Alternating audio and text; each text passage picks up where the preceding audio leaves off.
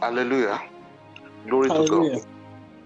So he staggered not at the promise of God through unbelief, but was strong in faith, giving glory to God. And being fully persuaded what he had promised, he was able to perform. So Abraham was persuaded that what God has promised, God is able to perform it. Then the Bible said, and therefore it was imputed for him for righteousness. So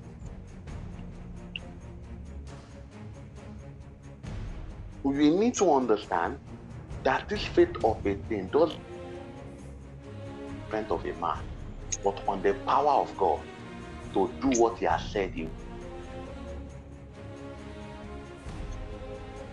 Because I'm trying to wonder how somebody is trying to build faith. Okay, what are you building faith for? Okay, let's be sincere. What are you trying to build your faith for? Okay, you are trying to build your faith because I'm trying to know, is it that you're trying to build your faith because you're trying to build a very strong faith for a very strong problem? I really don't know. Or you are trying to build a strong faith because your faith is not what is actually, let me just bust everybody's bubble. Your faith is not what is making something to happen. It's your faith in the power of God that makes something to happen. In other words, now let me do this very well so that it won't look as if I'm trying to debunk faith. Now, I'm not saying that your faith is not what is making something to happen, but the faith you are having, what are you having it in? In the power of God to do. So if you're having faith in the power of God to do something or what God has said to do something, do you need to build faith for that? No. Rather, you need to renew your mind to what He has said so that you can be persuaded. And what is your persuasion? Let me say this thing. You going to God in the first place to go and meet Him, to go and ask Him for help. You see, you already believe in an eternal power of God to help you. See, it is not because you go and meet God. That's why you can never remove faith from the character of God. If you don't know the character of God, you will struggle with faith. Because even you go and you meeting God to help you, it's not because when you now meet God to help you, that's when God will now help your life. No. The Bible already said He is our ever-present help in time of need. God help is everywhere. God just wants you to lay hold on the Father. He wants to help you so that you will see His manifested presence of help. You will see His hand in that situation because your faith is giving Him right. Your faith is giving Him His ability right over your life, over that situation. Most of the time, what our faith is doing is giving the power of God right over that thing. So we channel the power of God towards that thing. That's what our faith is doing. So that's why you renew your mind to the goodness of God. You renew your mind to who God is. Who is this God? Because you only have faith in a man you believe. You only have faith in a man you know is infallible. You only have faith in a man because of his integrity. You only have faith in a man because you know what he can do or what he will not do.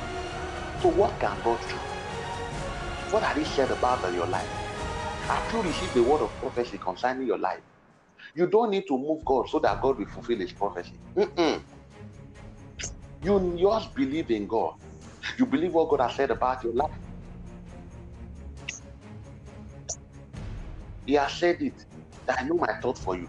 Thought of good and not of evil, to give you an expected end. So is it your faith that is making God to give you an expected end? No. God is giving you an expected end because He has said He will give an expected end. Your faith is you saying that, God, oh, I believe you said you want to give me an expected end. And you saying I believe because you said you want to give me an expected end means you are giving God right over your life. Because it's a thing for God to accept something, it's a thing for you to give God permission to take over your life. God doesn't barge into people's life. Praise the Lord. That's why we renew our mind. You renew your mind towards what the Lord has said. You renew your mind towards the character of God. You renew your mind towards the character of the loving God, of the loving Father. Praise the Lord. I believe I'm answering question in people's heart. So what is the question I'm answering? You don't need to build faith. All you need is to what? Renew your mind. And believe God for what He has said. You are believing, what faith means is you are believing God for what He has said. The God have already said something. He said, as He has shared, He has spoken, so that we might what? Boldly say that the Lord is what? The Lord is my helper. What shall men do unto me? He has shared, so that we may boldly say. So God has said things. And how will you believe in this infallible character of God? Is that you know His nature in His word. What has He said in His word? The book Titus said, he said, we know that God cannot lie. Let's check this place, because I don't want. Let's look at Titus.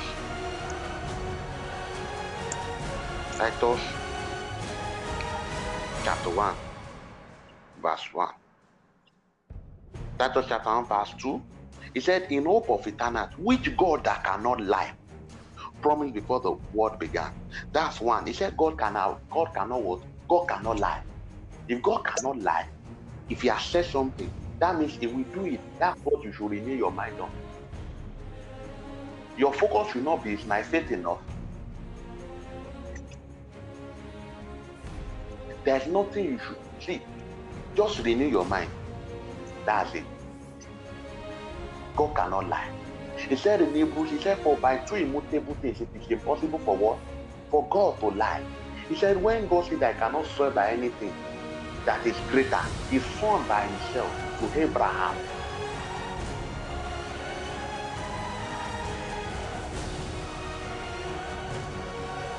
There are verses that validate that God cannot lie.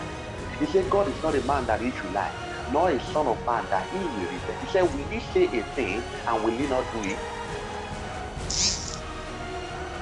So God cannot lie. God can never lie. His word is ever true. His word is ever true. Ever true. If He has said He will do something, then He will do it. He said Jesus was prophesied in the Old Testament by Isaiah. Did Jesus come? Yes. He came to die. And the same way Isaiah said He will die, that's the same way He died. Go and read the testimony of men that believed in God. None of them were trusting in their ability to trust God. No, you must get to a point which you are in that point. Don't let me even spoil it that you will get to that point.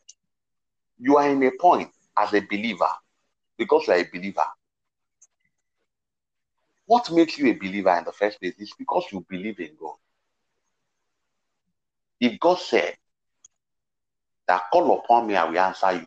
Do you need to doubt, call upon me? Do you need faith to call upon Him and He will answer you? Is it your faith that will make Him to answer you?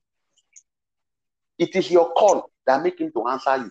So why are you trying to build faith so that you will call on God and He will answer you? Does it make sense? Call upon me in the day of trouble and I will deliver you. Please, do you need to use faith to call upon God to deliver you? In other words, I'm not saying you will not believe, but is it your faith that will make God to deliver you in quote? Are you trying to move God to deliver you? You can't move God to deliver you. It's the one that says, call upon me, I'll deliver you. Simple as ABC. The only thing that will be the problem is that you did not even believe in that verse or in that thing. But if you truly believe in it, you will see it. That's just the meaning. So faith is actually believing what the Lord has said. And that faith is orchestrated by God.